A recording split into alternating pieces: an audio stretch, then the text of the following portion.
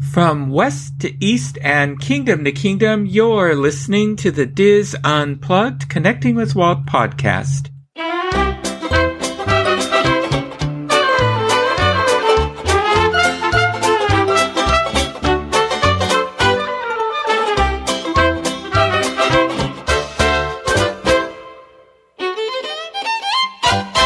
Connecting with Walt is brought to you by Dreams Unlimited Travel, experts at helping you plan the perfect Disney vacation. Visit them on the web at dreamsunlimitedtravel.com. Hey there, hi there, ho there, and welcome to episode 191 of the Diz Unplugged Connecting with Walt podcast. I am your host and Diz historian, Michael Bowling, and I am joined by my co-host, executive producer, and good friend, Craig Williams. Craig, how are you today? I'm doing just fine and dandy. How are you, Michael? I'm doing well, thank you. Did you have a good Easter? It was a very bizarre Easter, but it was really good. I just I don't remember if we talked offline or online about our plans and such, but ultimately we threw everything to the wind, and by the time we got around to trying to say, well, what do we want for Easter dinner? I'm like, we don't really know, so we just made spaghetti. And that was our fancy Easter dinner, and it just, for lunch, nothing but deviled eggs, just because it's like, well, what else do you eat on Easter? So we'll just eat deviled eggs. So it was really, really strange. And then it was kind of bizarre because I was looking forward to watching a lot of Easter movies that are typically on TCM. Ones that I have seen a million times, like just in random pieces, because I can never sit all the way through them. And they really didn't show anything special for Easter besides Easter Parade at 8:00 and 8:00 Eastern time, at least. So it was like, not even TV seemed normal for this past weekend. So I'm just like, maybe everyone did Easter like so well last year while we were all on lockdown during the pandemic, that this year they're like, let's make things different. So we ran with that, and it was kind of a strange day, but it was relaxing, so can't complain entirely. How was yours? Oh, it was nice. On Saturday we had on our court we had a potluck, and then I think there were 300 Easter eggs that we hid. Wow. Well, I didn't hide them, but the moms mostly hid them all around for the children to find the eggs. They asked permission. Is it okay if we put eggs in your garden? Because I found out that I guess there's a strict rule on the court that the children cannot go into my garden at all. Everybody's paranoid they're going to trample something. And I said, oh yeah, that's fine. Go ahead and put them on the, on the patio and all that. And so the next day I found eggs still that had not been discovered. So I told the little neighbor boy when I saw him, hey, we did a hot and cold, kind of game so you could find the eggs. But, and then Sunday it was just some friends came over. We had a brunch sort of on the patio and just visited for the whole afternoon, which was nice out in the garden. So, and it was very pleasant weather and all that. And then, the only TV I watch is there's been a series I've been watching called The Chosen, which is they're planning to be a seven season series on the life of Christ, and it's very well done. And so they dropped the first episode of season 2 on Easter, so that's what I watched in the evening and all that. So that was like the only Easter themed thing I think I watched, because I watched the first season all during Lent. So. Yeah. Of it. So that sounds like a nice. It was very nice. Time. And I have a lot of ham left over because my friends did not take enough. I bought to-go containers and said, take this. And I'm going to be eating ham for quite a while. Yeah, it's that was the one thing that I missed. We still had some ham in the freezer from Christmas that I don't even know if it'd still be good, but I feel like it would have been okay. I would have eaten it. Only 4 months, but I was like, you know what? For the spaghetti that we have, I'll throw in a little pancetta, and that will be my Easter ham. And there you go. Just took it that way. But I probably would have ended up making lamb, but I was that person who went to the grocery store at like 8 o'clock on Saturday night and was like, I'm going to be able to have my pick of whatever I want. And there was nothing in terms of lamb or even good hams. There was only like the sad hams from the off-brand that you've never heard of that is, you know, a barbecue seasoned ham. And I don't want any of that. So it was. My family was a lamb for Easter family, but Carol's was ham. So we always have had ham the last few years. Someday I'll make a lamb. Someday, or have to do a combo, you know, like the turducken for Thanksgiving. Oh. You need to make like the I guess it would still be lamb for the ham lamb combination. Yeah, I did turducken once, I think, for Christmas many years ago. I was the only one who enjoyed it. Yeah, I've never had. Yeah, I liked it. So, oh well. Well, I'm glad you had a good time, though. But we are starting out, again, we started out with an obituary last week. We're starting out with an obituary this week. You may not know the name Mark Elliott, but chances are you know his voice. He was the voice of Disney movie trailers, television promos, those home video titles on VHS and DVD from the late 1970s, really up to 2008. And he passed away recently at the age of 81. He was a well-known radio DJ, and I got a lot of this from Variety. He became one of Hollywood's premier voiceover artists. He was heard on all kinds of movie trailers and promos for both CBS and Fox during the 1980s and 90s, but it was his warm and comforting Midwestern tone promoting Disney products that made him familiar to millions around the world. So he was born John Harrison Frick, Jr., in Cedar Rapids, Iowa on September 24th, 1939.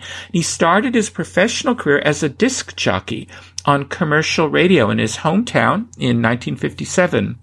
And after working at various stations in Iowa, Ohio, Ontario, and San Francisco, that's where he got his radio name, Mark Elliott, for the first time. He ended up in Los Angeles in 1970 for the first of 2 stints at KHJ, and then he worked at KISS, in between his 2 stints at KHJ. So after 20 years in radio, he branched out into voiceovers in 1977. And his first paid work was the voiceover on the trailer for Smokey and the Bandit. And there, he went on to this little-known film. You might have heard of it, Craig. Star Wars.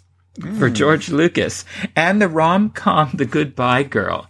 And then all 3 movies would all go on to become blockbusters and culturally important. And it's those 3 films that catapulted Elliott from a complete unknown to the most sought-after voiceover talent in Hollywood. So, in an interview, he spoke about his recurring Star Wars work. Initially, he was working for free, and Lucas's indecision on what the promos sounded like. I mean, he said, while we were working on Smokey and the Bandit at the voiceover studio, they came to him and said, we got this director who's making us nuts, just driving us crazy. He can't decide how he wants to promote his movie.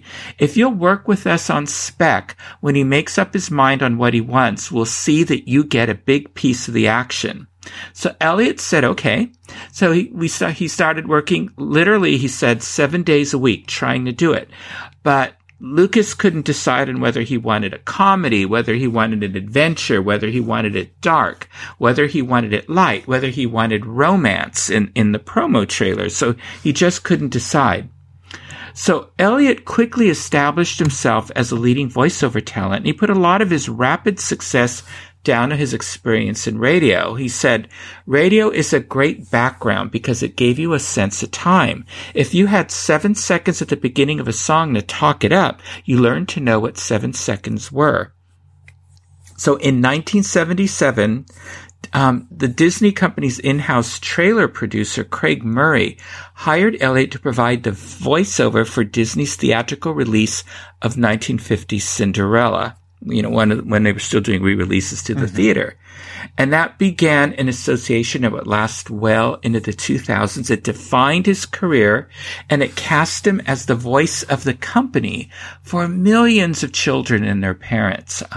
He would voice theatrical trailers, provide narration for the anthology series The Magical World of Disney. So you probably are hearing his voice now in your head.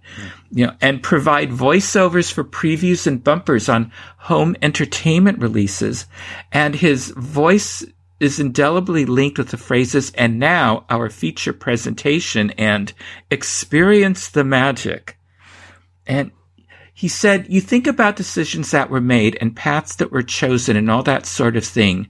And working for Disney, for me, is a defining moment in my life. Not just my career, but in my life. Because what it did is give me this identity which continues to this day. He added, being the voice of Disney is a wonderful touchstone for my career. If that's the identity that I carry with me for the rest of my life, I wouldn't have it any other way. So he worked for Walt Disney Entertainment from 1983 until 2008. And that was the time frame that many included to be the renaissance of Walt Disney Animation. And the Aristocats and 101 Dalmatians 2, Patch's London Adventures Special Edition DVDs, were the final trailers that he announced, and both were released in 2008. But Craig, you'll find this interesting. He provided the voiceover on trailers for several films in the Muppets franchise, including the Muppet Treasure Island. So, on the film and television work he's most proud of, Elliott picked the trailer for the inspirational 1981 British sports film Chariots of Fire, which would go on to win 4 Academy Awards, and he did the promos for the 256th and final episode of CBS's MASH, one of the most watched broadcasts in television history.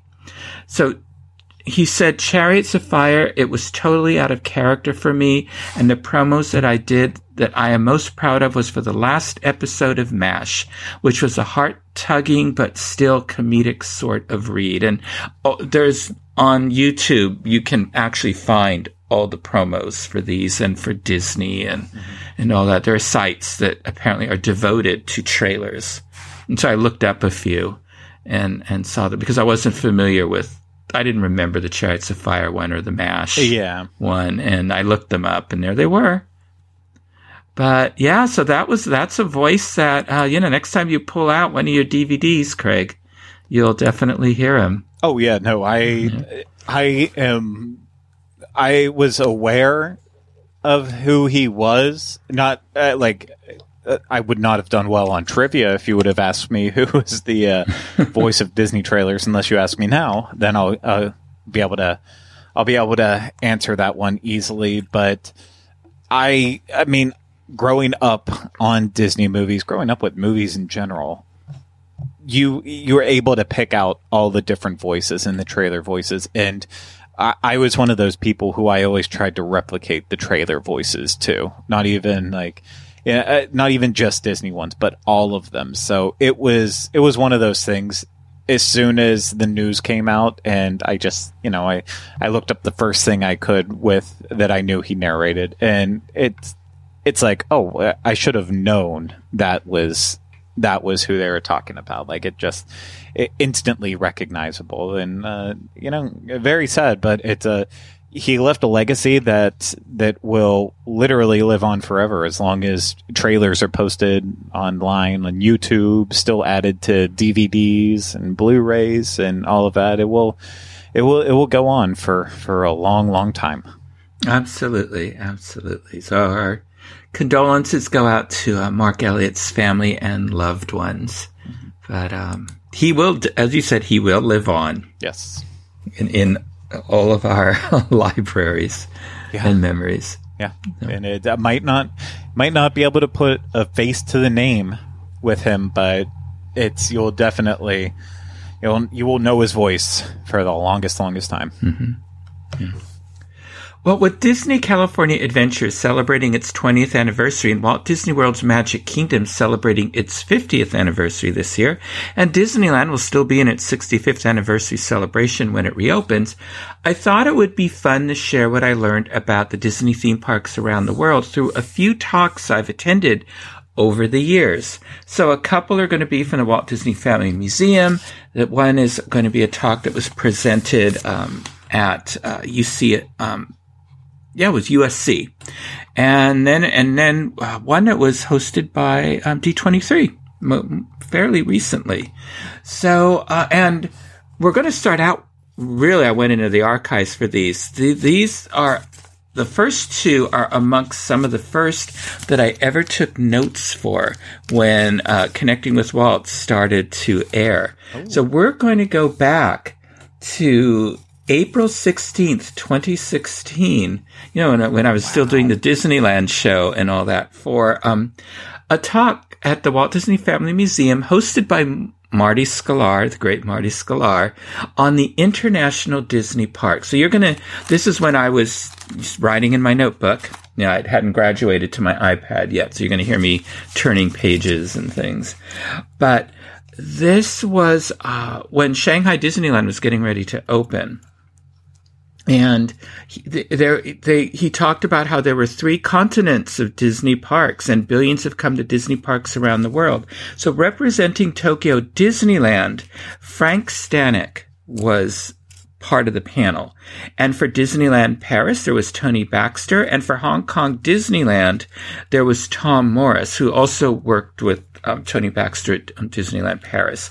So we started out with Frank Stanek. And Tom Jones was the chief project manager, not the singer, but for those of you who really go back. And at first they said, well, it was 33 years ago then, but on April 15th, 1983, Tokyo Disneyland opened to the public. And then they showed video to thank WED and Mapo, who worked on Disneyland.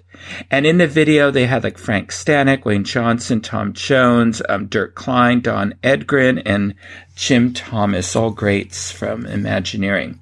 So in late 1972, Stanek was the director of research and planning at WED, and they were studying issues from the opening of Walt Disney World. And he got a call to do from WDI, or I should say actually from the Walt Disney Studio, to do a study on the opening of a park in Europe or Japan. So he concluded after he did his study that Japan had a greater chance for success. So in 1971, a Japanese delegation visited the Walt Disney Studio with the purpose of a park in Japan. And so a Disney team went to Japan next, and they met with a team, with Fuji was the name of the team. And they went to a site outside Tokyo. Now, the Fuji team later pulled out. So upon their return, Stanek was asked to do a feasibility study. So in September 1975, Marty Sklar and Frank Stanek went to do a presentation, and Stanek presented a slide presentation. He had it there at the museum. He had 4 Kodak slide carousels of 80 slides each. And the thing is, Stanek had never been in Japan. So, anyway, and he showed us some of the slides that he had taken that were in this presentation.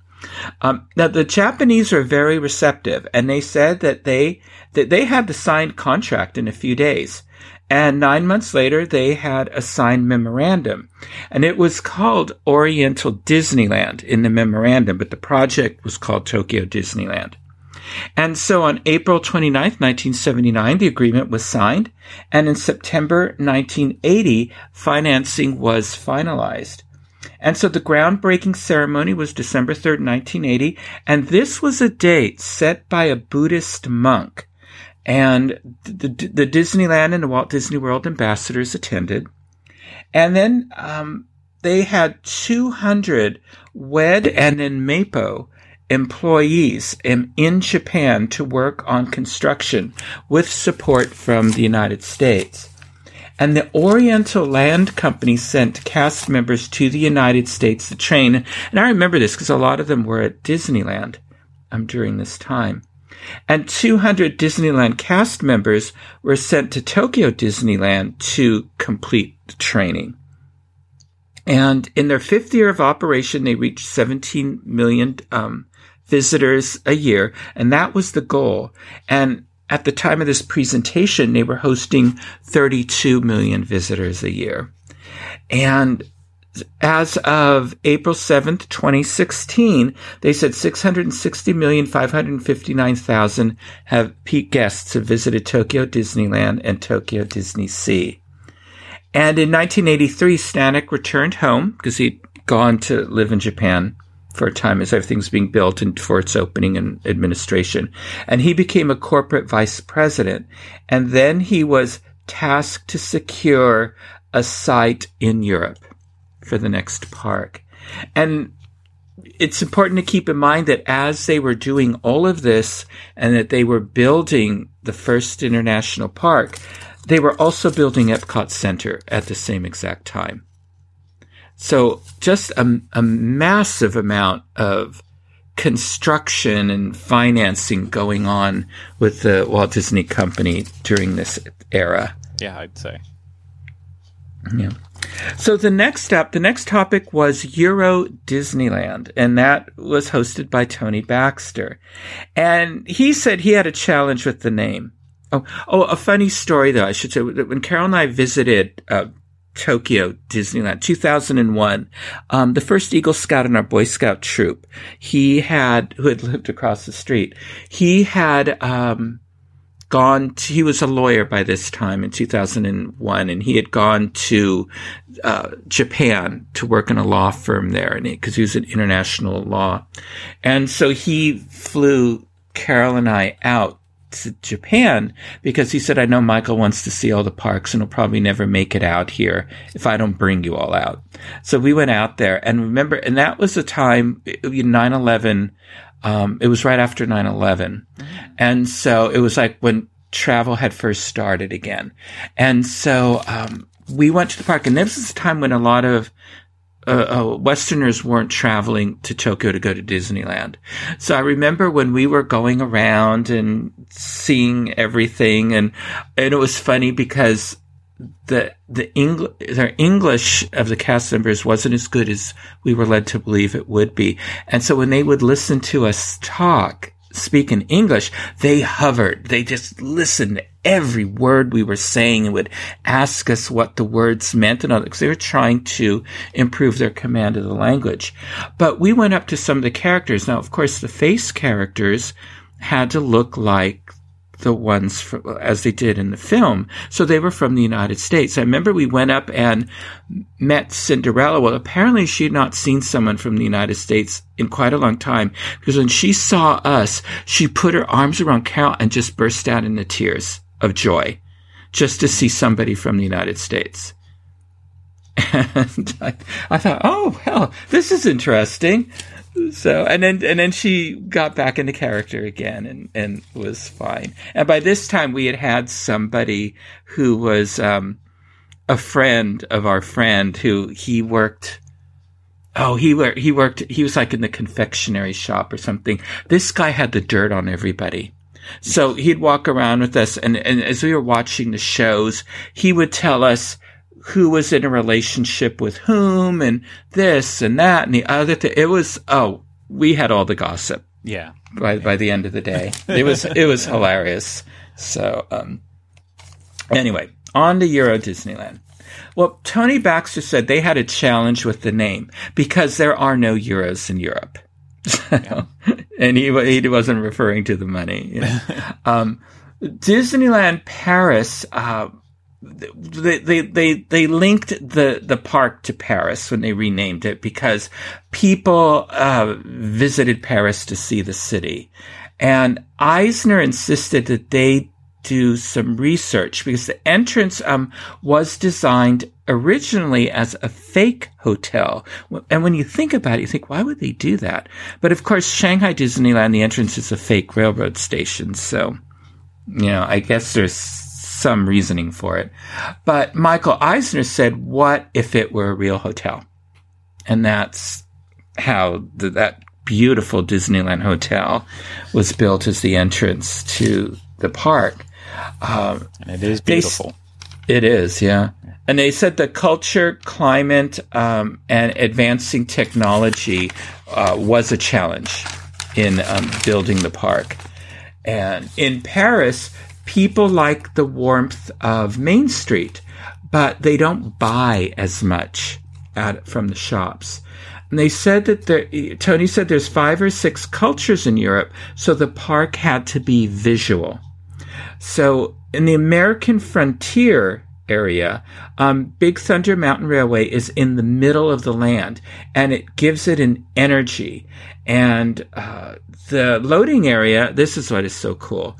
The loading area is on one side of the Rivers of America, and then the Big Thunder Mountain Railway is in the center, so you pass through a tunnel when you enter and exit the ride, which is really neat. Oh, so. Yeah. The way in, as you're going to the other side of the island, it's fun. It takes you by surprise the first time. I mean, you know what's going to happen because you can see where you get on and where the ride actually is, so you know it's going to happen. But on the way back, and we've talked about this before, the amount of speed you pick up as you are making your way back under the water, it's like it is so thrilling. It's why it's my favorite version of Big Thunder Mountain Railroad, and it's one of my favorite roller coasters ever. I only got to ride it 3-4 times, and it was not enough. I could have ridden that thing all day. I know. I agree with you. It is also my favorite version of Big Thunder, and Big Thunder is one of my favorite roller coasters. Yeah, it's impressive, and the theming is wonderful, and it gives the land a cool kinetic energy to see it sitting there in the middle of the river. So, the Haunted Mansion is named Phantom Manor. It's not pristine as Walt wanted. Tony said that was because it had to speak visually to many cultures. There's no Tom Sawyer Island because it is American, and so that's why there's Pirates of the Caribbean with a large pirate ship in front to communicate what it is. And so that's why on the island in the middle there's Big Thunder rather than Tom Sawyer Island, also because felt they wouldn't know who Tom Sawyer was in Europe. The castle, and we've talked about this several times, they were up against a fantasy of castles in Europe. Now, Frank Armitage, who was an artist on Sleeping Beauty, who drew the castle, he based it on Ivan Earle's art. And it's like a tapestry to make guests feel comfortable. And inside it has grand arches like Ivan Earle's trees. And the coolest thing is there is a dragon in the dungeon, which I visited several times when I was there. Now, it's a small world. Its facade is multicolored to contrast against the gray sky. And then, of course, they famously did that in California's version. That did not go over well. And so that was not popular. So that they did ultimately restore it to its original white and gold facade. But the Paris version was the first to have a scene of the United States. And it's a rather elaborate scene, and I think it's very well done. Space Mountain is based on the film Earth to the Moon, and it has a catapult lift and that blasts you in, which is very cool. It has 3 loops. It was the first to have onboard music. The first of the Space Mountains, and Tom Delaney designed that. So I did not ride on Space Mountain. The line was just huge. Yeah, and I did, but it was, as I believe it is permanent now, the Hyperspace Mountain, which I think it's awesome. It's the best version of Hyperspace Mountain with Star Wars because of the looping and stuff. It actually feels like a true dogfight in Star Wars versus the one in Disneyland, which, has the moments of perfection, but it just feels like Space Mountain with some Star Wars thrown in. This feels more looped all together, but I wish I would have gotten to experience the classic version, but much far too late on getting to see that one. So Tony Baxter said that Disneyland is the most charming in his opinion of all the parks, the one in California. Walt Disney World is the most spectacular, and Disneyland Paris is the most beautiful. So Craig, would you agree with that? Yeah, 1,000%. I would agree with that. Just, I thought the entire park was gorgeous. Obviously, there's some areas, not as much, but just breathtakingly stunning. So, okay, I agree. It's gorgeous. It's definitely a park I want to visit again someday when they're done with all their expansion. Yeah, and that's I feel like Fantasyland had some construction going on when I was there, so it was a little stilted. Tomorrowland felt half closed, maybe because of the time of year I was there, but and kind of there definitely was some gaps, but overall, like, I felt one of the most positive things I can say, especially again in talking about the beauty of Disneyland Paris, I was happy walking around, even not experiencing things, and still enjoying how beautiful the park was on its own, like a true park instead of just a pretty theme park. Mm-hmm. And I think that's a huge compliment. I agree. Yeah. And now then, Hong Kong Disneyland. And Marty Sklar said, we give Jay Rasulo all the credit for not giving us enough money to build this park. This is when Marty just said what he wanted to say. He was at that part of his life. So now Tom Morris said that to get local community up to speed on what they were going to do, they produced a monthly television show called The Magic of Disneyland, hosted by Tom Young. And Wing Chow was the development executive of the project. And it was on Lantern Island, which was facing, or Lantow Island, I should say, facing Victoria Harbor. Was the site that was selected.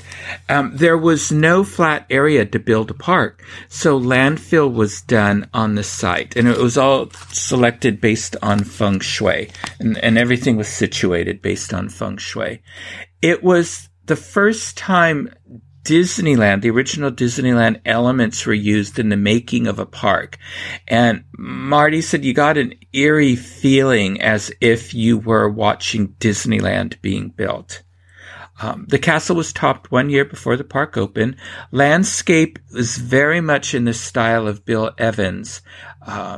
He said that things are familiar, yet somewhat different, and that's absolutely true. I agree.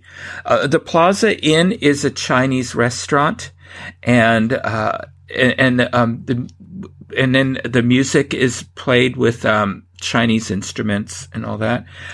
The original Jungle Cruise station and Tahitian they use the original plans for the Jungle Cruise station from Disneyland. The Tahitian Terrace is a quick service snack stand.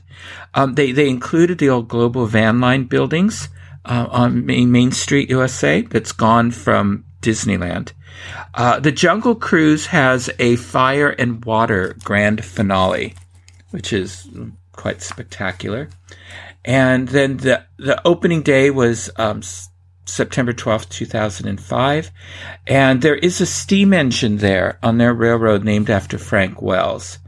And Tom Delaney completely reimagined their Tomorrowland there. And I love Hong Kong Disneyland. It has gone through a lot of changes. They've done a lot of expansion. Most of the original Tomorrowland's gone. It's becoming the Avengers campus there. And, they added on they've added on a lot of other attractions in a Toy Story Land. They have a very charming, It's a Small World there that's based on ours. They only have one dark ride in their Fantasyland, which is Winnie the Pooh, which I don't understand. And of course, the big thing is recently was in the news is that they've completely rebuilt the castle. And it looks quite spectacular. And it's, devoted to all the princesses. So, I'll get there. Yeah, I would love to go back to Hong Kong Disneyland because we got caught in a typhoon there. And so we missed a whole day of just touring Hong Kong and the park. And so I would like to spend more time there. And then finally, it was Shanghai Disneyland. Bob Weiss, he started in graphics, designing signs for Tokyo Disneyland, and he moved to show design. Now is president of Walt Disney Imagineering, chief Imagineer of Shanghai Disneyland, and president of Walt Disney Imagineering. Was his role at the time. The negotiations to build the park took 10 to 15 years. The park has 2 hotels, a lakefront. It's a 20-minute ride from downtown Shanghai. His first experience in Disney was international with Tokyo Disneyland.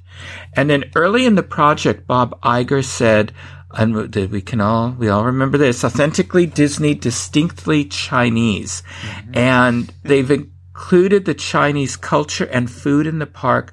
The overwhelming majority of Imagineers are Chinese who have never been to a Disney park. And the Disneyland Hotel, which is also spectacular, is across the lake from the park. And it has a fireworks viewing deck also over there. They have a Toy Story hotel. They have a downtown Disney that's retail and dining. But they have the Walt Disney Theater there, which is a full Broadway house. And they premiered The Lion King in Mandarin. And when I went there, it had just closed. And they had no plans for introducing a new show in there at the time. Main Street, I loved. It's Mickey Avenue.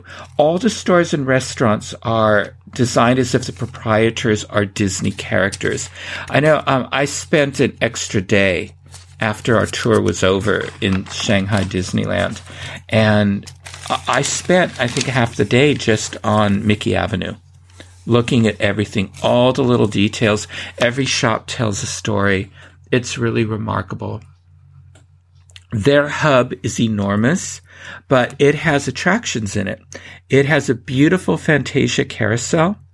All the figures are characters from Fantasia. And it has the Dumbo attraction in it. And then there are scores of murals of Chinese zodiacs. With Disney characters around. There's a lot of murals in the park. There's a restaurant in the hub, and it's symbolic of being in China. They did historic research as a collage of 6 Chinese styles of architecture. It's named the Wandering Moon. We ate there. It was very good. The castle has Disney and Chinese ornamentation on it, and Fantasyland has a greener, richer interior with a waterway and a boat ride that goes through the castle, and you get to see little iconic scenes of Disney films. Some come alive.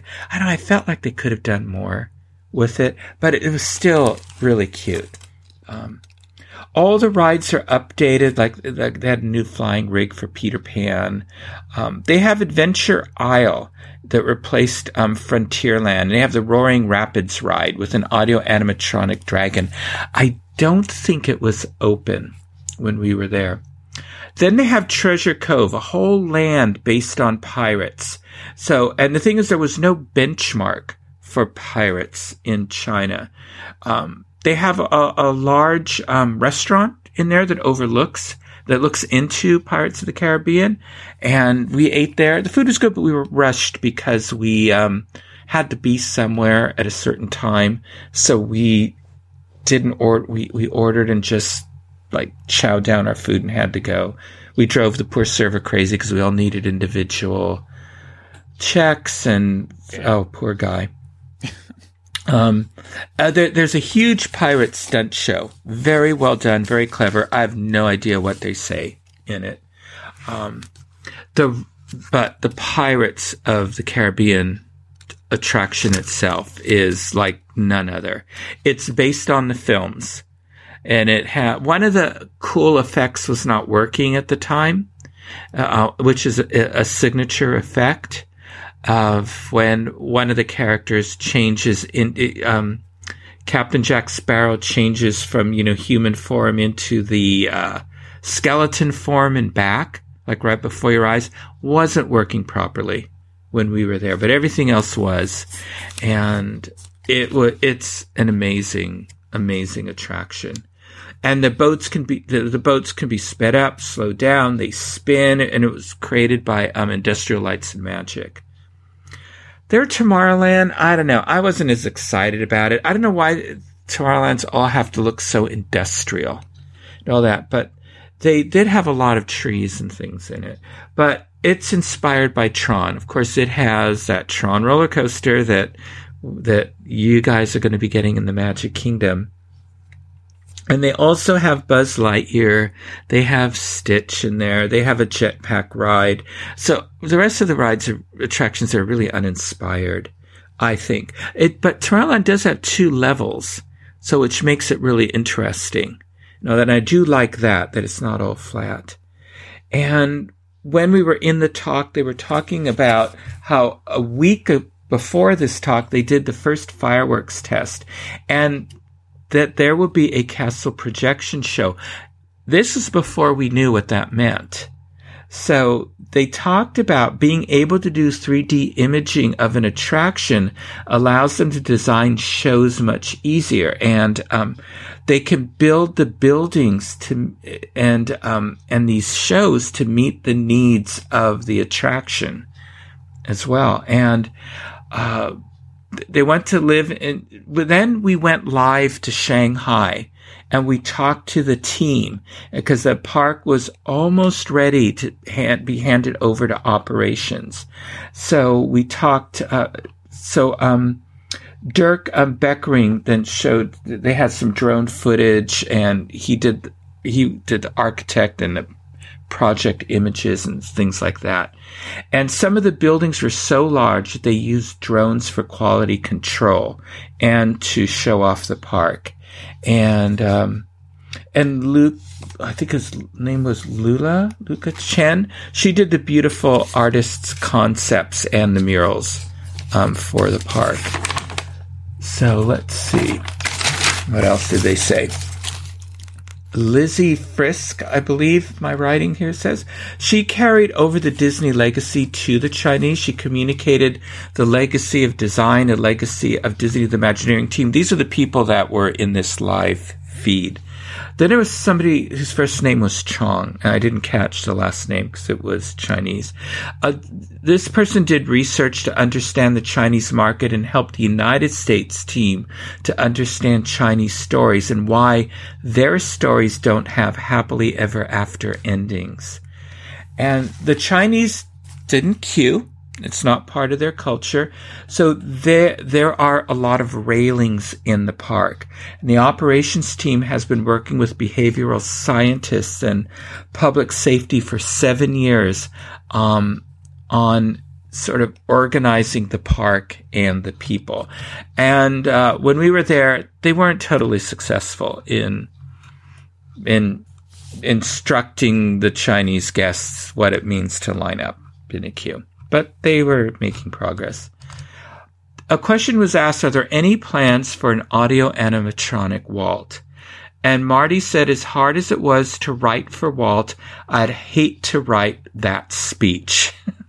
He said, we would need to discuss it with the family, and it would be difficult to do something that encompassed his life and accomplishments. And I think that's probably the final period on that concept there. And they said one of their challenges was that the Chinese knew Snow White, but then they didn't know any other Disney films until the more recent ones. So that they were showing them on Chinese television, but also it had a big impact on what characters would be in the park as well. So Mickey's costume has a traditional cut and design, And again, it's 80% Chinese. The cuisine is 80% Chinese and Asian. The souvenirs are all Chinese. They have a great Tarzan acrobatics show. It's told with Phil Collins music and Chinese acrobats.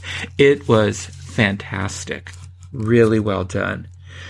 And Marty Sklar said that Disneyland is his favorite park because it's the only park Walt walked in.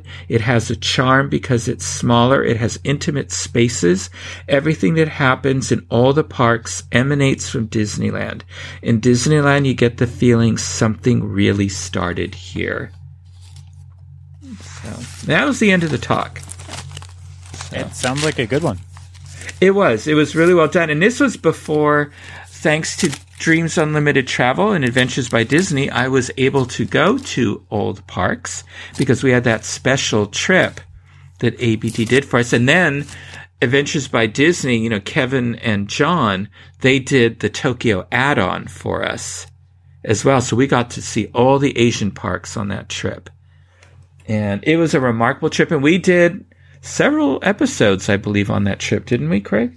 Yeah, we did. We did a lot on it, but that was nice. You kind of had an interesting pre appreciation for the parks before going into it. I mean, I know you read a lot about them, and obviously you knew a great deal, but to hear it in that kind of way before you got to experience it, I feel like that just adds an extra level of value to it. So very, very cool.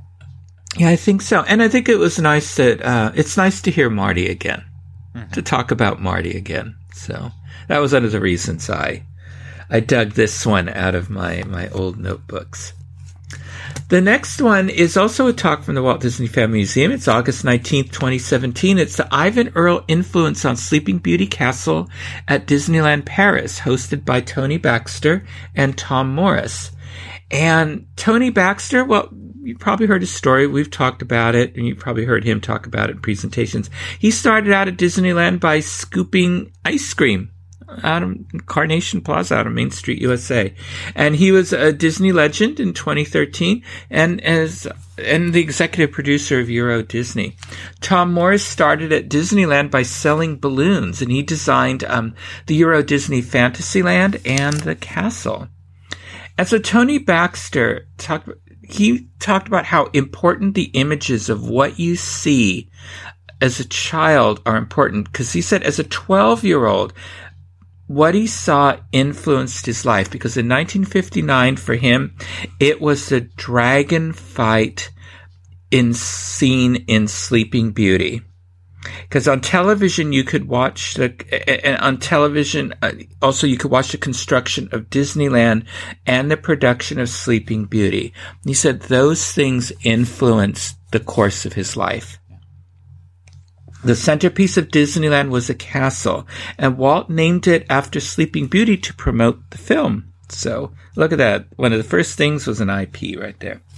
So Walt asked Ivan Earl to design scenes for the interior of the castle, but this was still 2 years before the film. Shirley Temple opened it. We've talked about that on the show before. It was a B ticket, which would cost 20 cents, but you also got a program of the film. And his scenes are on the original issue of the DVD for Sleeping Beauty. You want to see those Ivan Earl scenes in there because they were replaced, and all that. They were asked to reconstruct the scenes in the castle in time for the Blu-ray release. Because if you recall from our previous episodes on the history of Disneyland, the interior of the castle was closed for several years, and it had to be all sort of reimagined and all that to make it so guests could walk through it again. They had to do some reconstruction in there. Then it was time to design the Disneyland Paris castle, and they started to look at Herb Ryman's sketches that he had done for the castle. But there was pressure to build a castle similar to the one at Walt Disney World and Tokyo, and the construction plans had been updated for that. But Tom Morris wanted a more charming castle, and he took photos of all the castles within a few hours' drive of Disneyland Paris, and all had similarities to the Walt Disney World and Tokyo Disneyland castles. So his argument was, so why build something familiar? And Tony said the myth that Sleeping Beauty Castle is all based on Neuschwanstein Castle. He said only the dormer windows in the towers are based on that castle. And he went through a whole thing about the different chateaus and other structures that castle is based on, the original castle. Dick Nunis wanted the Disneyland Paris castle to be the Walt Disney World castle, only stretched. And Tony Baxter said he was horrified.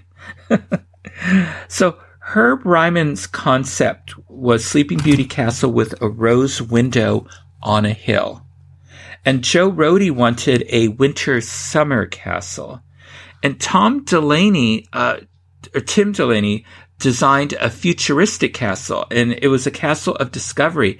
And they were showing the concept art for all of these during the presentation.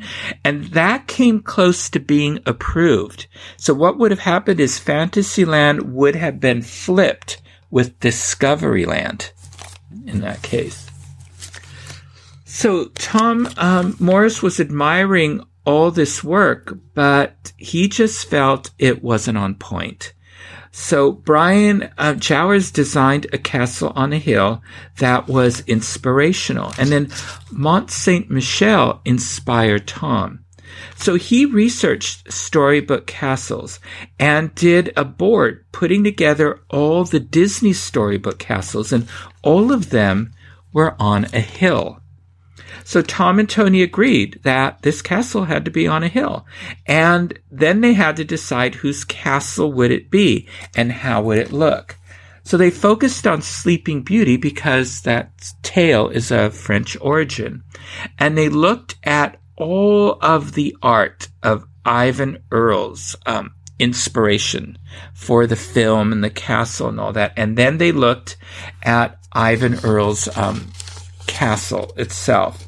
Every sketch of Ivan Earle's castle made the castle look different. And then there are some rules about castles. A Disney castle must be vertical. It must be shaped like a Christmas tree. So they looked at Ivan Earle's concept art, and it was very lyrical, slender, and beautiful. This is why some of the old-time Imagineers, even some new Imagineers, don't care for the Shanghai Disneyland castle, because it's not that Christmas tree shape. So it's boxy and goes straight up. Yep. I was going to say clunky as a description too. Yeah, I agree. It's not my favorite of the castles. Now, luckily for the redesigned Hong Kong Disneyland castle, it is that Christmas tree shape. Yeah, so. It's, and that shape provides a level of familiarity and also elegance, if that makes any sense. That slender shape just...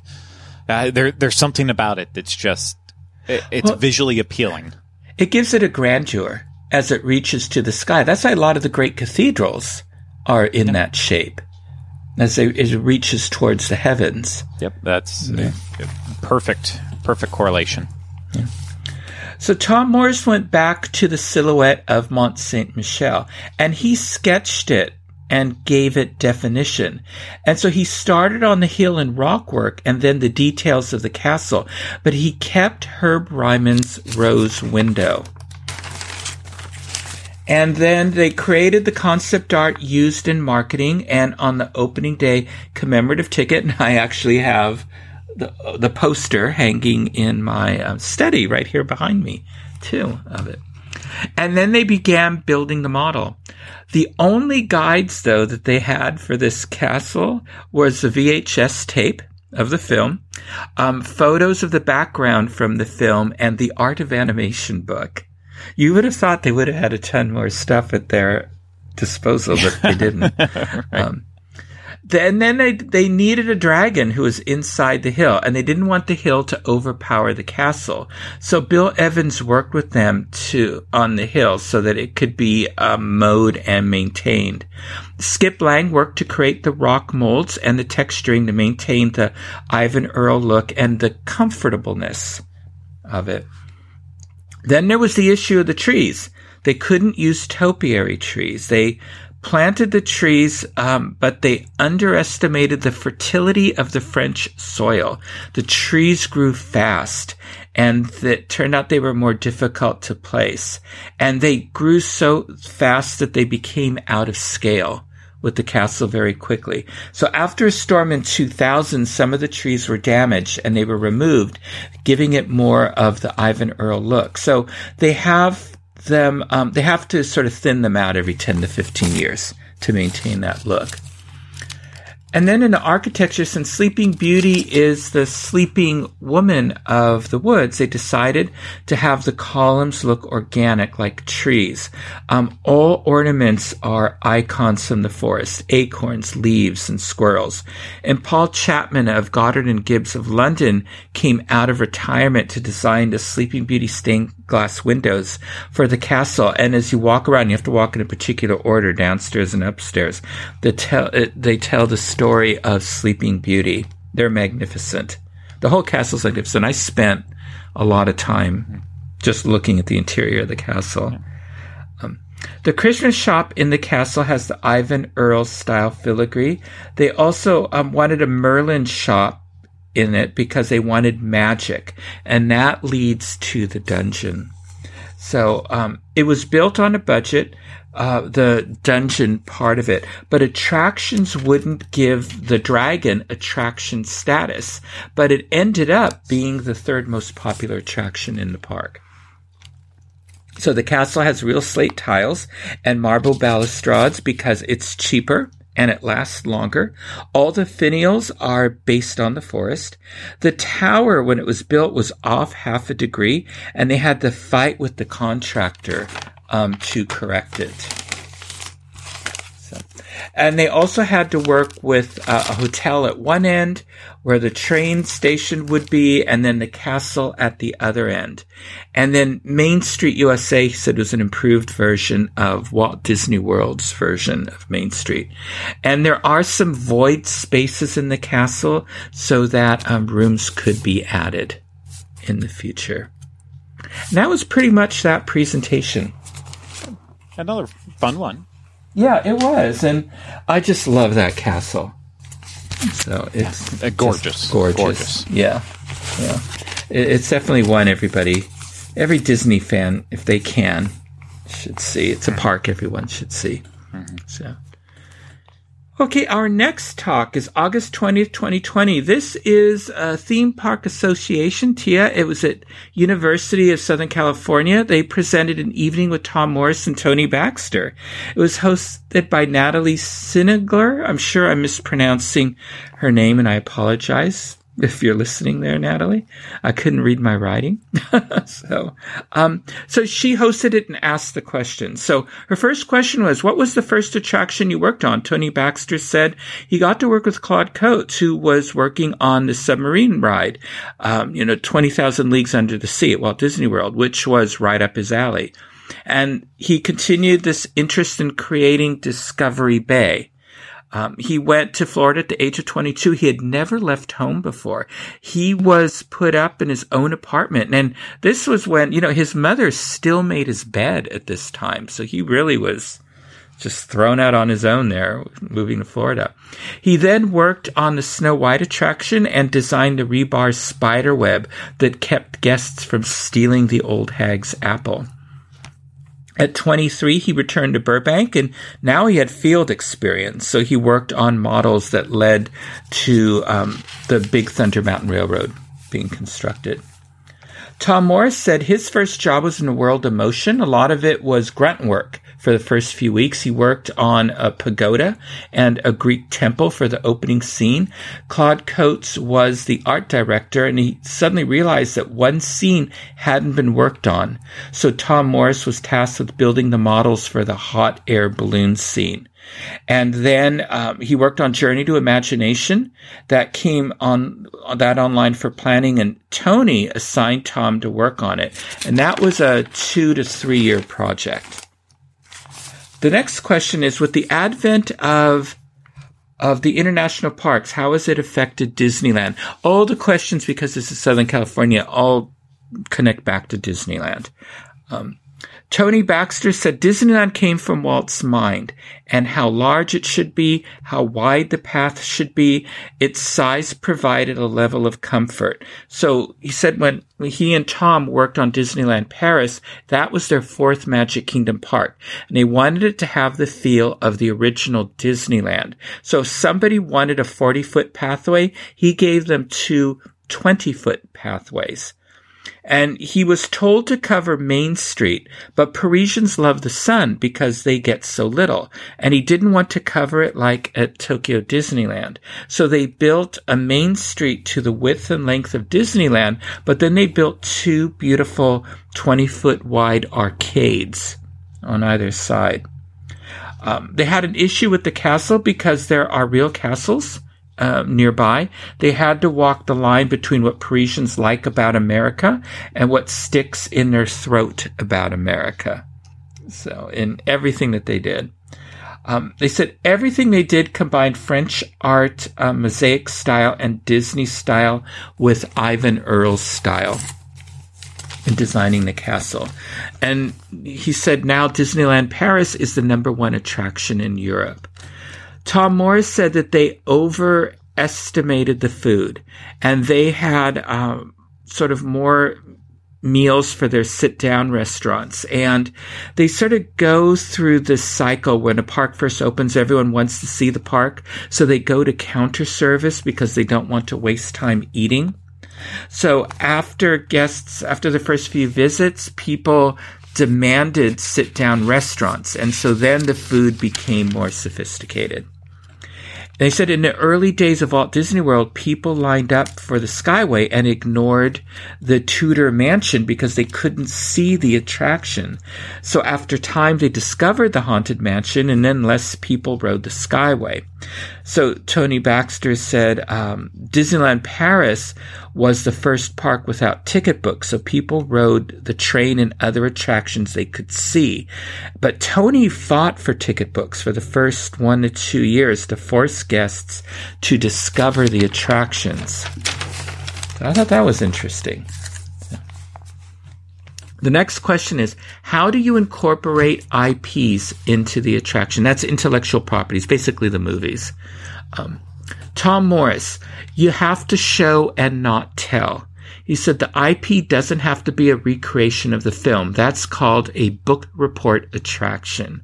Mr. Toad is a good example. He brought that concept to Cars Land and Radiator Springs. It's a sequel to the film because the town has bounced back. He likes the ride to be experiential and not a narrative because more non-English speakers are going to the parks.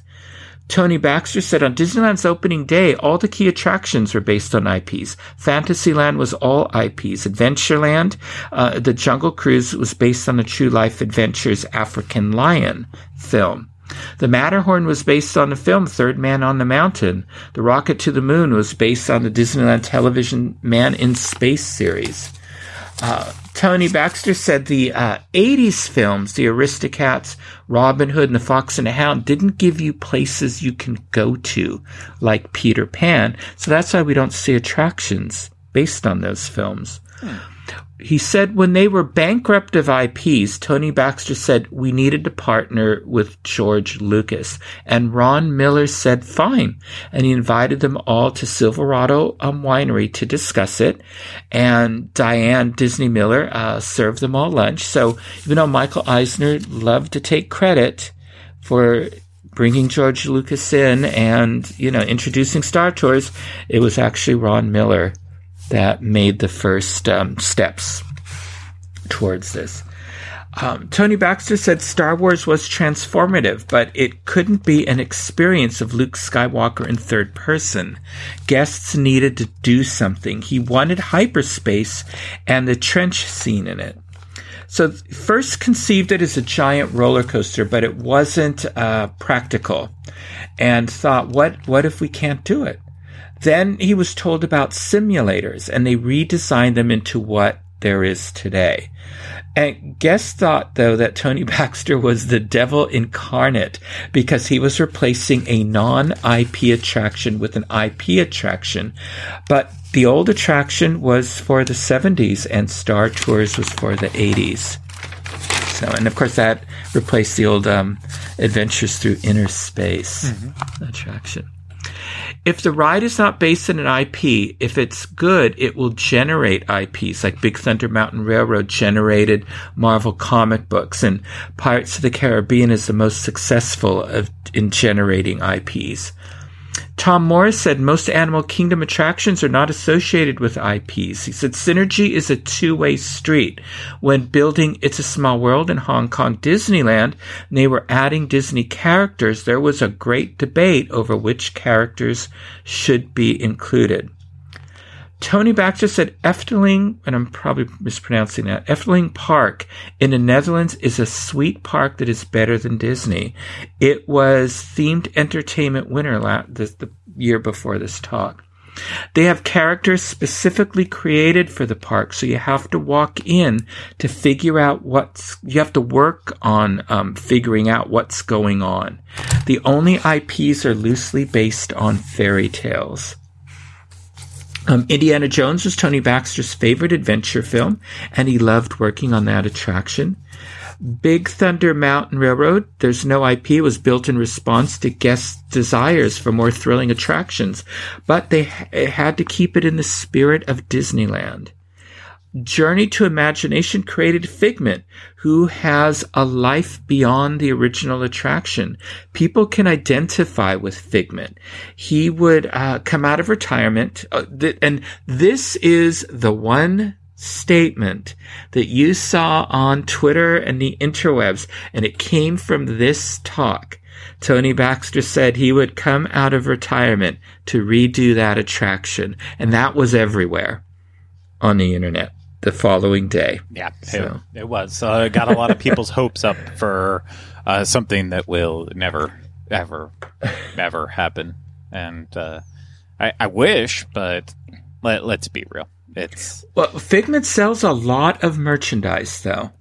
So, if they redo it with the hope that he can generate more merchandise sales, they might. You know what? I'm going to challenge that idea in that they put Figment on a lot of merchandise and people are buying the merchandise. I don't know if it's necessarily because Figment is the staple of it, but when you're producing merchandise and you throw them on there and it's all that's available and people want to buy it because they want to remember their time that they're at Walt Disney World, you're not really giving them a total choice.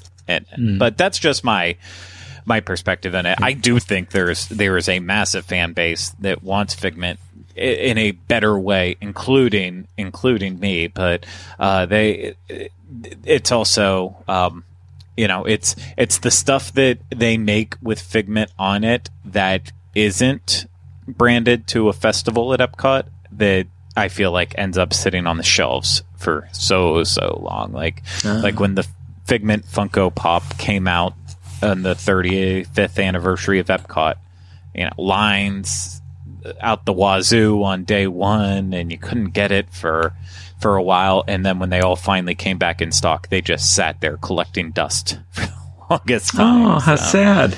Yeah, it's Figment's best when you pair them with a Epcot festival.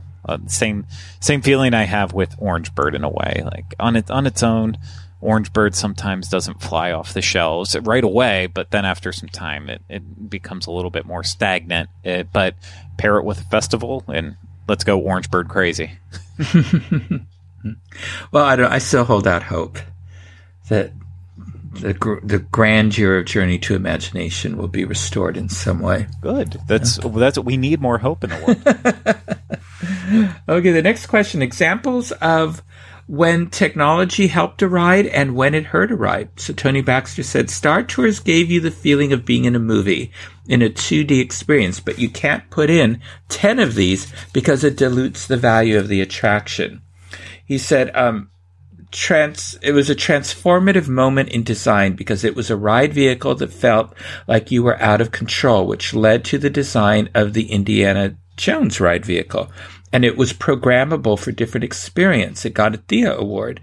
But then it was mimicked by Spider-Man, Transformers, and the Harry Potter attractions. Peter Pan, you'll find this one interesting, Craig. Peter Pan, he said, was ruined by technology with the addition of panel monitors for the clouds in London, water on Neverland, and it's less magical than the original simple effects because people had to use their imagination more. The simple effects felt limitless and more imaginative. What do you think of that, Craig? I'll take his word for it. I don't know if I 100% agree with it, but yeah, I'm not sure if I totally agree, but I respect the opinion. Yeah, I like the upgrades to Peter Pan. I have a feeling we're going to be seeing more at some point, I liked the additions to it. Yeah, and I feel like my issue with some additions like that, technologically speaking, is I think it works really well when it's in place for a long time. If it's not upgraded when the technology becomes out of date, then that's when it really looks bad, and I would prefer an original, less technologically advanced creation approach to everything. But right now, that's not the case. So that's where I'm struggling to really agree with the take on it. But I understand where he's coming from. Now, Tom Morris said technology can break the spell of an attraction. He said when he returned to Burbank, he had nothing to do and was worried about getting laid off. And he'd always wanted to synchronize music to a roller coaster and thought Space Mountain would be good. So he used his Walkman and he to sync several playlists and played it with executives, and they liked it. So he tested it on Casey Jr. and Space Mountain in Disneyland Paris. And some thought it would be information overload for guests, but he argued that the company was founded on synchronizing music and movement, beginning with Steamboat Willie, and it makes attractions more magical. So he is a believer in adding new things to existing attractions. Then Superstar Limo, DCA, that was an example of a negative. The original concept was blown when Princess Diana was killed. He said they killed the magic by putting screens in the cars, and it took guests' attention off the attraction. I don't know if that's the only thing that killed that attraction. Yeah, so, I mean, it was just bad from the beginning. Exactly. I mean, I've only seen the videos, obviously. I think the screens, it's just another aspect of what went wrong, but not what went wrong. There was a lot more to it that really butchered it. Yeah. And then the question, how will the immersive theme land trend in theme park design affect Disneyland? Tony Baxter said he doesn't think that Galaxy's Edge or Pandora is all that different from New Orleans Square. He said they did concept work on Harry Potter for Disneyland. It was an immersive book that readers thought they could be one of those characters. Diagon Alley at Universal, he said, is an immersive place that people want to visit.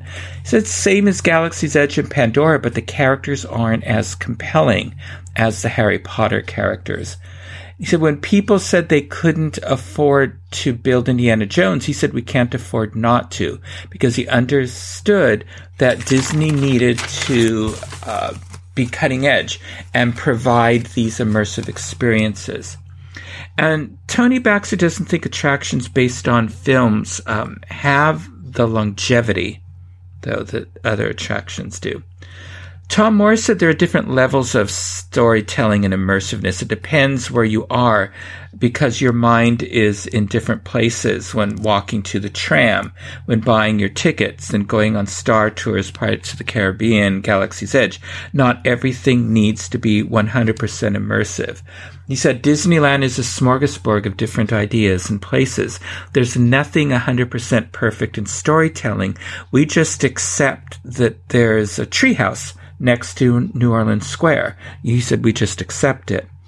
He doesn't think that Disneyland was the right place for Galaxy's Edge and that it works better at Walt Disney World. He's all for tweaking attractions to make them more imaginative, have better characters and storytelling.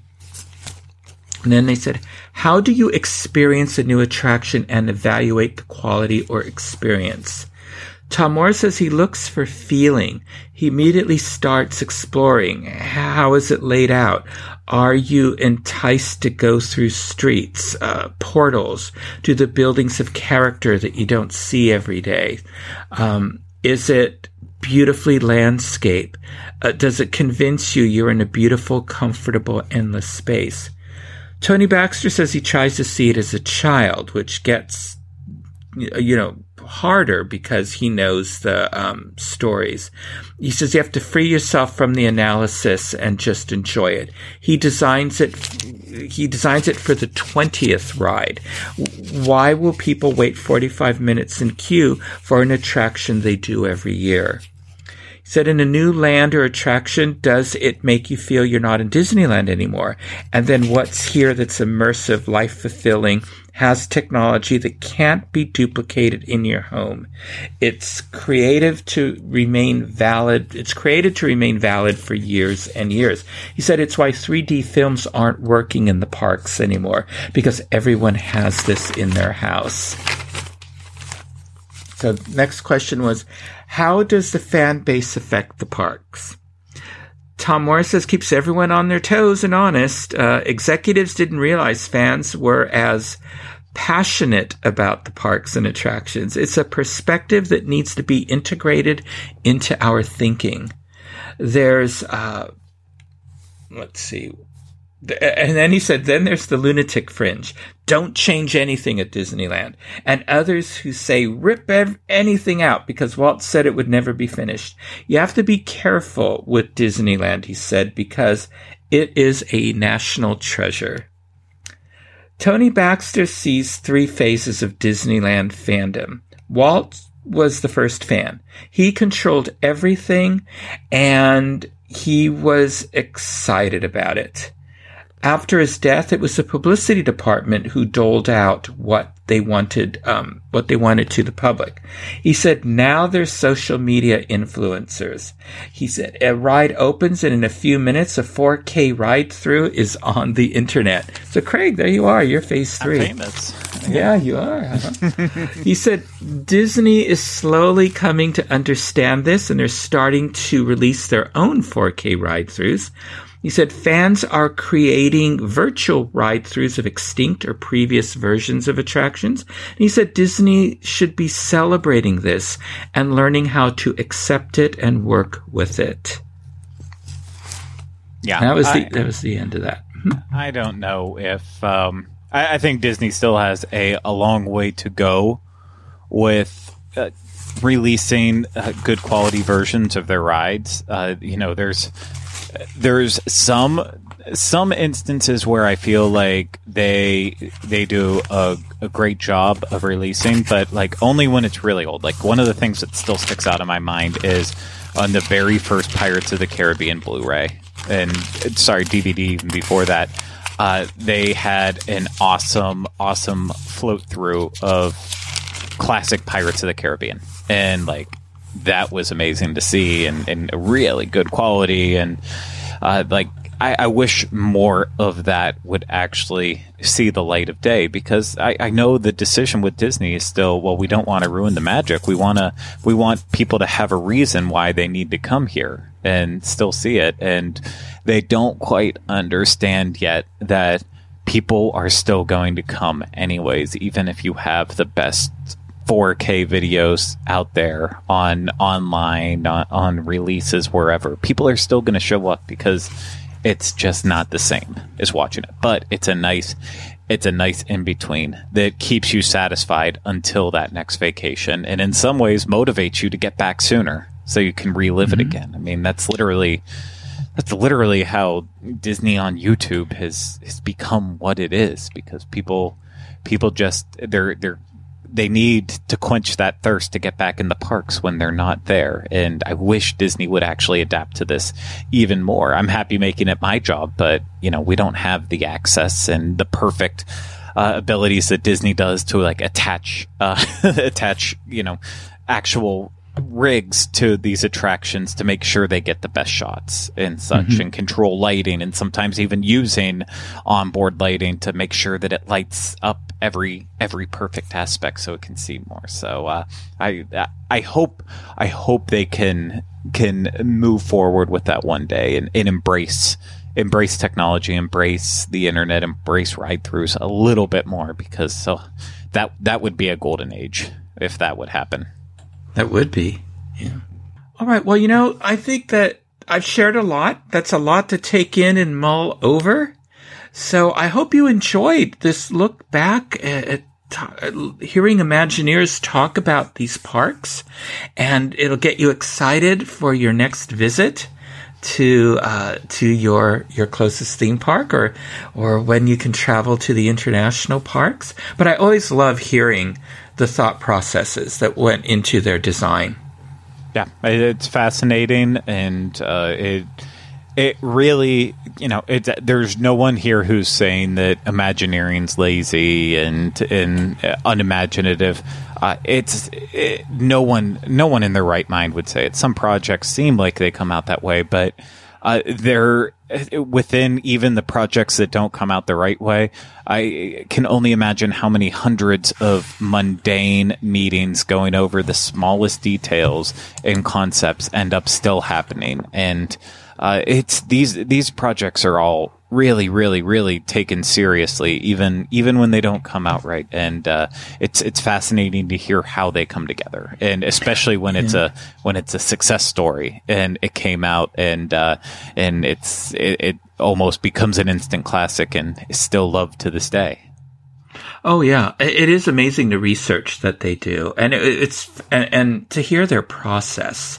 And even when I talked about, when Tom Morris was talking about how he used Mont Saint Michel for an inspiration of Disneyland Paris Castle, he actually he had the silhouette of Mont Saint Michel. He projected it, and then he did the drawing over it to show how he drew the actual castle to design the Disneyland Paris Castle. Awesome. It was fascinating. So, and I love the last thing I'll say about it. I love learning more about the process too, because the one thing is, the more creative projects you work on, and the more you realize that the elements that you have to adapt to when making creative projects, it can be adapted to other aspects of your life too.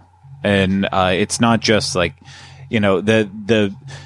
the process you learn to how to make decisions to build a theme park. You can take those decisions and apply them to other aspects of your life in different ways. It's it's a discipline like anything else. It's you have procedures that you have to go through and decision making, and it doesn't have to just be limited to, well, it only works for this. I can't take this and apply it to something else. The lessons you learn there can almost always be applied in other ways. So I love using it too as a way for me to say, how can I take what they did when designing theme parks and use it with what I do for my career, or even just in my personal life with things I do, and say, how can I use that as inspiration, as motivation for what I'm going to create? And it's really, really helpful for that. Absolutely. Well, now let's find out who will rise to the top in this week in Disney history.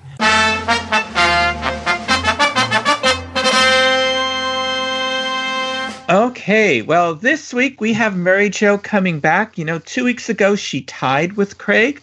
Last week she came in second to Craig, so she's back this week, and I know she's going to come out ahead. I'm going to try. All right. So welcome back, Mary Jo. Thank you. All right. I'm going to run through the rules again for any listeners who may not have tuned in the last 2 episodes. Rules are, if our contestants here choose to not hear the multiple choice options, they will receive 3 points for a correct answer. If they choose to hear the multiple choice options, they will receive 2 points for a correct answer. If they ask me to remove an incorrect option, they will receive 1 point for a correct answer. They correctly answer the question after their opponent answers the question incorrectly, they will receive 1 point. Some questions may have opportunities to earn bonus points. You can earn 1 point for each bonus question answered correctly. And in the event of a tie, there will be a tiebreaker question. You may find having a pencil and paper nearby helpful for the tiebreaker question. Okay, Mary Jo, again, is our returning guest and challenger. Do you want to receive the question or hand it off to Craig? I'm a glutton for punishment. I'll go ahead and I'll receive again. Okay.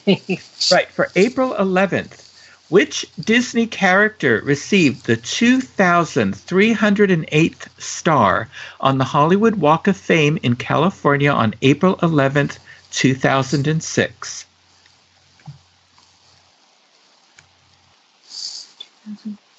Well, I was there earlier. I'm going to take multiple choice. Okay. Yeah. Is it A, Minnie Mouse, B, Donald Duck, C, Mary Poppins, or D, Winnie the Pooh? Yeah. I'm going to go with Winnie the Pooh. My friend loves Winnie the Pooh, and we actually were there, not at that date, but I'm going to go with Winnie the Pooh.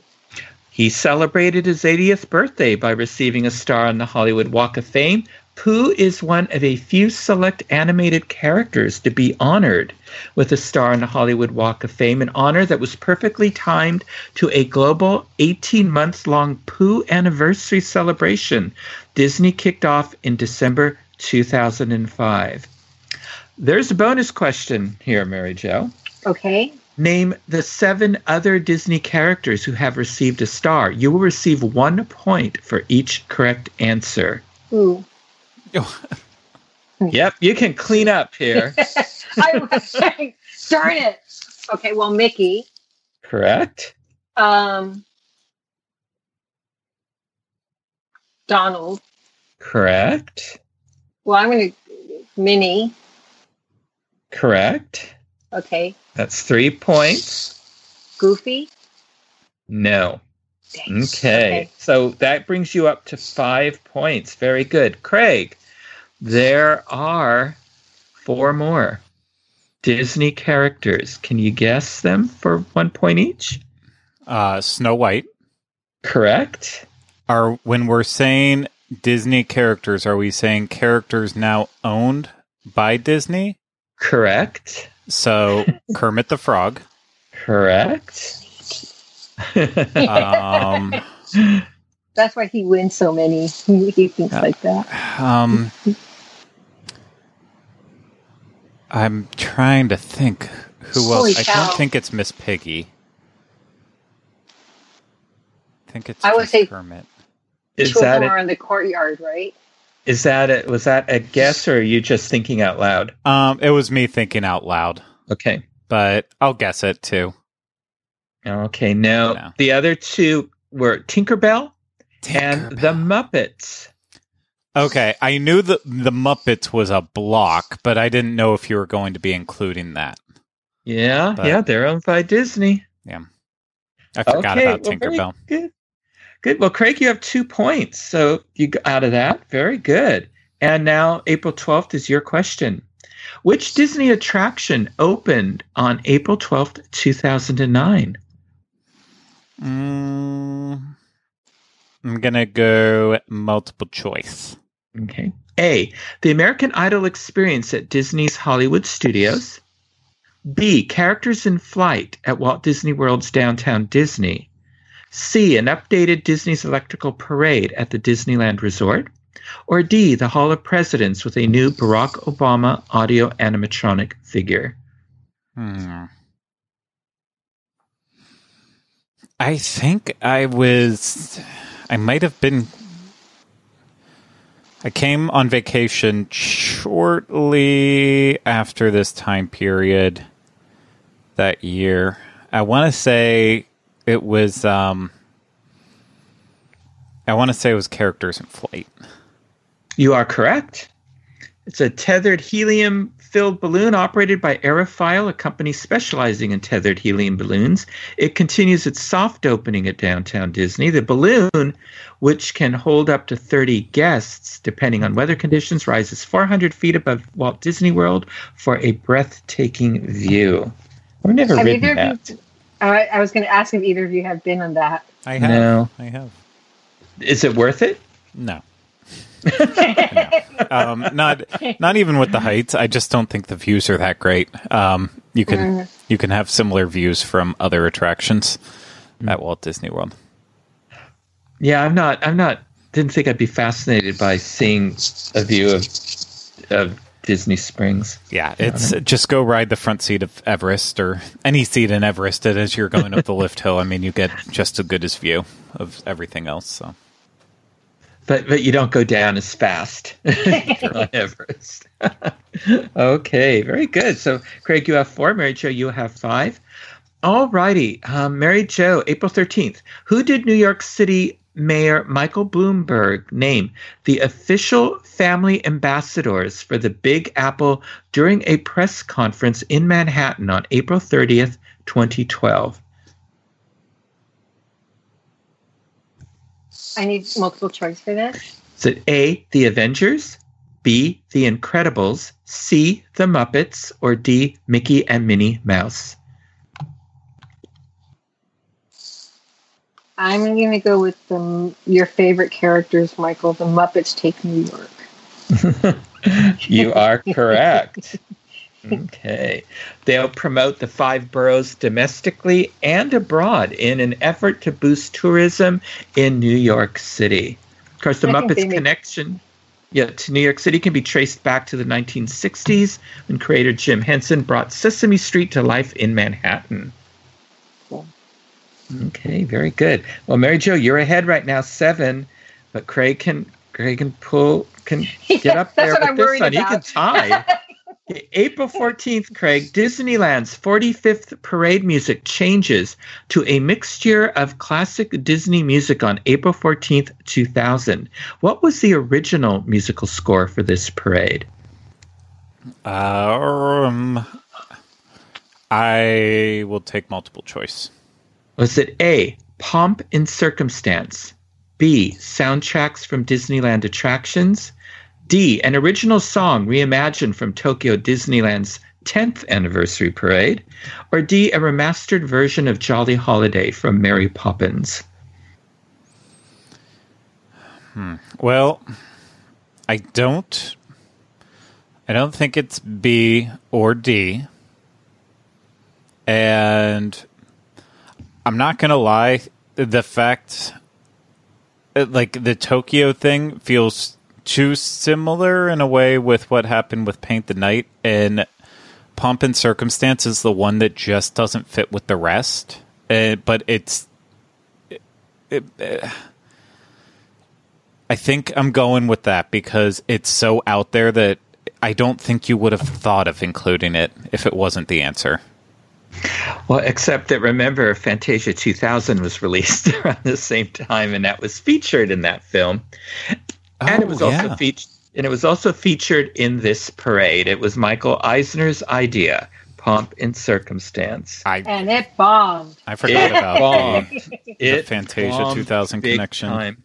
Yeah, but I mean, all people thought about was graduation, and I remember when they unveiled that parade, and we were like, "What the heck?" And it was just it just didn't fit in the park.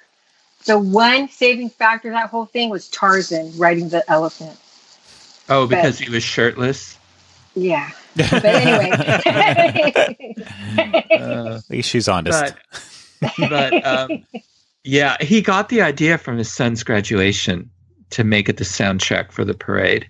How I think people probably complained at town hall. I just remember the overwhelming, I won't say disapproval. It was so blah. People hated it. Yeah, it was very underwhelming with that song, and then they changed it. And then people were happy. So. Yeah, and then people were happy.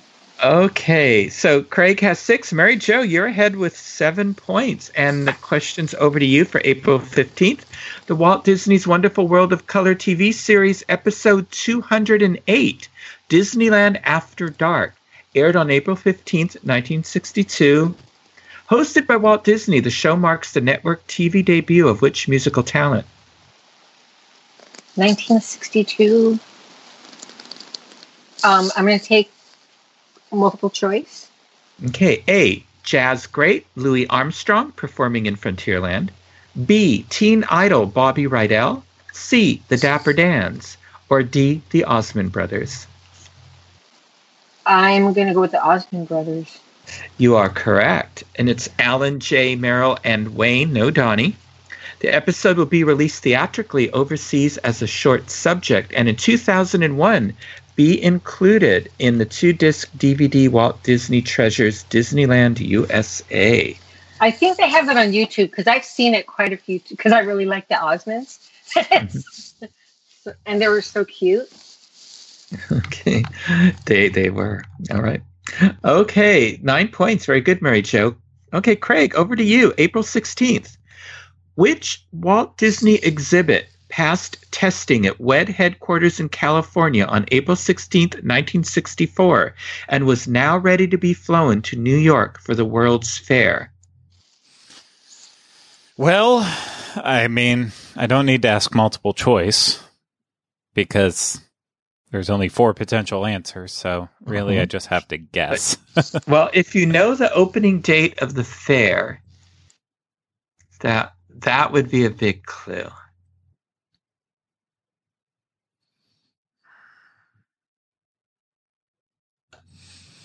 I don't off the top of my head. I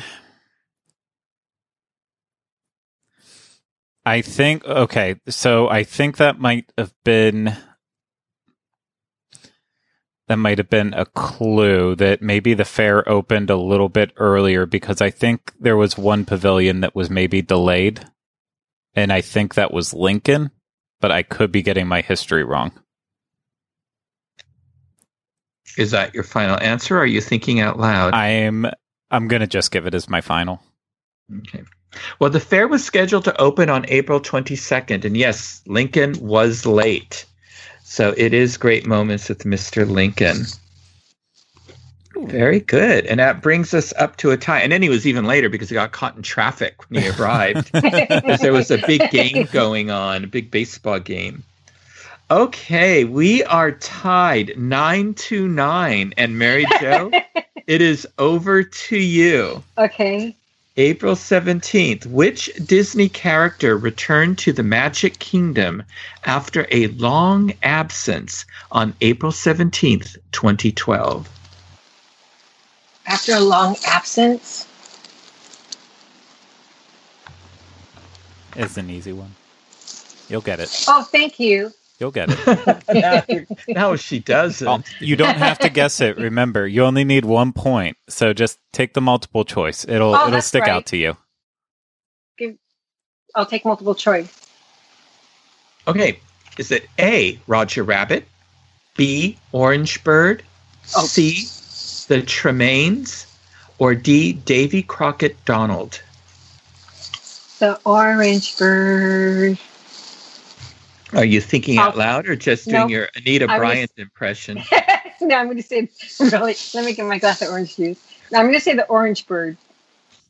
You are correct. He's all over the place now. Yeah. I know. When Craig said that I would get it, I was like, oh, it has to be the orange bird. He returned to the Sunshine Tree Terrace signage and cute little drink cups in Adventureland at the Magic Kingdom Park. He was a walk-around character during the resort's first decade. I'm always surprised they didn't bring him back as a walk-around character. One day. So, they will. They just add a little bit more with him every year. So yeah, he's on a magnet now, annual pass holder magnet, which I want one. Somebody out there, if you have an extra one. Would you guys see that he's a beloved character because of Florida and the oranges, and he's unique to the park? Yes. Okay. Yeah, I have to go with Craig on that one because Craig lives out there. He was definitely used, I know, in advertisements for outside of necessarily Disney, but it really is just it's Walt Disney World fans embracing a character that really has no claim on anything else but Florida. I mean, kind of in the same way that they've all embraced Figment now. Yeah, I mean, he's always been embraced, but like right now more than ever, we've kind of done the same thing with the orange bird. Like we're latching onto the stuff that makes Florida unique. See, that's what, how we kind of complain about the generalizing or the homogenizing of Disney merchandise at the different parks, right? You bring something back with the orange bird, and that definitely says, I was at Walt Disney World. Mm-hmm. And you bring that and bring back a little bit of Florida. Exactly. The character could fit both California and Florida, but they've definitely kept it, even though they'll sell the merch out in California, they definitely have saved all the love for Florida, and I appreciate that. Yeah, I think they're trying to. Florida. Go ahead. There's artists that are trying to create like a pineapple bird for Californians. I was going to say for the Alani Resort or what? No, and for out here, I don't think that'll catch on as much. No, yeah. I like that. I like having the unique characters at the different parks. I don't want to see the orange bird anywhere than at Walt Disney World. I agree. Because that just right because it's just cute little special character. Mm-hmm. Well, Mary Jo, you did very well. You tied the first week. Craig won the second week, but you won the third week. So congratulations. Yeah. Redemption. Yeah, redemption. That's right. Hold on. Love you, Craig. Yes, I beat him.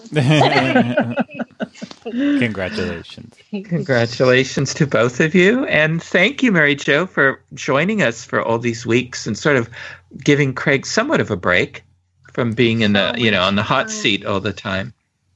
Thank you. We'll look forward to the next time you're on the show. Me too. Well, Craig, it all worked out in the end there with our competition there, our little trivia. So we won, we lost, we all remained friends. Yes, that's the most important thing. So as of this recording, a lot of announcements were made all across different parks and all that. So are you looking forward to ordering a hurricane with your next meal at Disneyland's Blue Bayou restaurant? I am. I am. I don't eat there very often. I've only eaten there once, I think. And that might not even have been a full meal. I'm trying to track it. It's been a long time. But if you haven't heard my thoughts on it from the Walt Disney World show, I think I still stand by what I said there. If there's one place in Disneyland for the public that I feel like is deserving of a specialty mixed drink or a beer or wine, I feel like Blue Bayou is that place. I mean, obviously, Club 33 has it, and that's a different subject since that's not technically for the public. But in terms of all the other table service restaurants in the park, I feel like Blue Bayou is the one that's most deserving of it, and the one that just it fits with it, and even more so than Oga's Cantina. So I do look forward to eating there one day and having that hurricane or a different beverage, whatever strikes my fancy at the time. But I think it's going to be an interesting change, and definitely intriguing to see that it didn't go the way of Walt Disney World and saying, we're going to add it to all the Magic Kingdom restaurants, selections of beer and wine, and instead it's just more pinpointed, saying this one, we're going to give it to them. And I don't think it's just a test to see if they're going to roll it out to other places. I think they really did think, can we do it here, and do we need to do it other places? And they came up with that decision. So I'm okay with it. I'm for it. I think, this is more fine dining. Mm-hmm. So I think it makes sense to have it here. It's not like it's not going to be like New Orleans, where people are going to be walking around with the hurricanes and the giant straws all around New Orleans Square and all that. So yeah, I think they're rolling it out responsibly. So yeah, and I doubt it will be as strong as a normal hurricane. I'm sure it won't be, but I'm sure it'll be 4 times the cost. It'll be 4 times the amount of sugar as it would normally have, and 4 times the cost, and we will pay it. And hopefully, it comes with one of those little light up ice cubes as well, so that way we have a souvenir. Yes, that's true. That's true. And they also announced Disneyland ticket sales, how that's all going to work, and park reservations and all that. But and also California, because our governor does not want to be recalled, so he's doing everything he can to make sure he's not. He announced that we're going to end our Rainbow of Doom COVID tiers in June if all goes as planned, and vaccinations keep rolling out. Our the COVID instances keeps decreasing, which I'm assuming means Disneyland can go to full capacity. Although I have a feeling that it's still going to be park reservations, and I'm assuming they're still going to limit capacity in some manner. It's not going to be jam-packed the way it used to be. And they're not, and we're still going to be mask mandated. So even after the tiers are dropped. Exactly. I think that I think that I think that Disney wants to, with the park reservation system, we know that that's in place, and that's going to be a mainstay for a long time. And I think they will continue to limit capacity to an extent on most days, because then it also really lets them manipulate the fact that the ticketing is based on when there's more demand for it. So it's actually in their best interest to continue to limit capacity in that way, because then if they have a date where, if they start seeing dates sell out, specific dates, and it's far enough in the future, they can always open up more spots. But they know for their trends with tickets, like, okay, well, we can definitely charge more next year for this time, and it's one of those systems that it's always been easy to kind of tell what their trends are based on resort availability and just the average amount of tickets bought and sold and for what time period. But the reservation system allows them to pinpoint on this stuff so much more. So it's capacity. It's always going to be a sticking point anymore, and it's probably one of those bad decisions, but we're just going to have to live with it. Yeah. Anyway, and last week we mentioned that the Q&A episode is coming up, and now we do have details. Craig, you want to run through the details? Yep, we have our set dates for this. So we are putting the post up on Facebook, facebook.com/DisUnplugged, on April 9th, 2021, today, as of when this is released, and you will see it right at the top of the page. It'll be pinned, and it's clearly marked with Connecting with Walt, asking you to leave your questions for the question and answer episode. I'll go over all of that in just a second, but it will be up until the 23rd of April, so one day after Earth Day is your way to remember it. I know you could just remember the 23rd, but have to bring Earth Day into this somehow. So you have 2 full weeks to ask your questions on that Facebook post, and that's the only way we are still taking questions. If we're really struggling to get questions in the future, we will have to obviously change and adapt to that. But right now, most people still have a Facebook, and if not, someone with it, you can always tell them, hey, can you go follow the Dis Unplugged and ask this question on this one post? Please and thank you. But the questions, again, can be anything about the theme parks, Walt Disney, the history of the company, Imagineering, books, movies, all of the stuff we talk about on the show. Ask any questions you want on that. Just as always, try to keep your questions to no asking about what do we think Walt would think about this or that, because we're not going to answer those. And would he purchase a hurricane at the Blue Bayou? Don't ask us that. No, he will not. I will say that he will not. He changed and adapted with the times. You never know. You never know with Walt. I think it's too sweet for him. I don't think that would be to his taste palate, just based on what he likes. But he would probably order a Scotch Mist at the 1901. Yeah, I think if I really know Walt, which I don't at all, never met him, but if I do know him, it's that I think he would potentially order the Hurricane, but he would also have his flask on him, so that way he could, he could make it a little bit more to his taste. But that's, again, I am just joking here. Now, if I'm not laying that out clear enough, we have no idea. So don't ask what we think he would think. And also try to keep your questions to more than just simple yes or no answer questions. So that way we can have a fun discussion about these questions too when it warrants it. And again, your questions can be submitted until the 23rd on that Facebook post. And then we are hoping to have our first question and answer episode out on May 7th for you. Mm-hmm. So you have to ask your questions there, and then stay tuned for the 7th or then the 14th to see if we answer your questions. Yeah, and if you've submitted questions before and they didn't get answered, resubmit them. Yeah. How's your chance? Yeah, there's a lot of times where we just have way too many, and that's why we didn't answer them. I mean, of course, there are some that we just don't feel like we can answer easily, or there's not enough there to answer it, or it warrants an entire episode on itself. But there's a lot of times where there's just too many questions asked. Mm-hmm. So feel free to throw it out there again. Right. Well, thank you, Craig. Looking forward to seeing those questions. There's usually a lot of good ones. Well, if you would like to listen to more shows on the history of Walt Disney, his studio, his Imagineers, and Disneyland, check out our Disneyland podcast archives from our Disney history episodes on the link Craig includes in our show notes or at DisneyUnplugged.com. And look for past episodes of Connecting with Walt on iTunes, Spotify, Stitcher, Google Play, Pandora, and Amazon Podcasts, where you can subscribe to our show and leave some positive reviews and ratings when possible.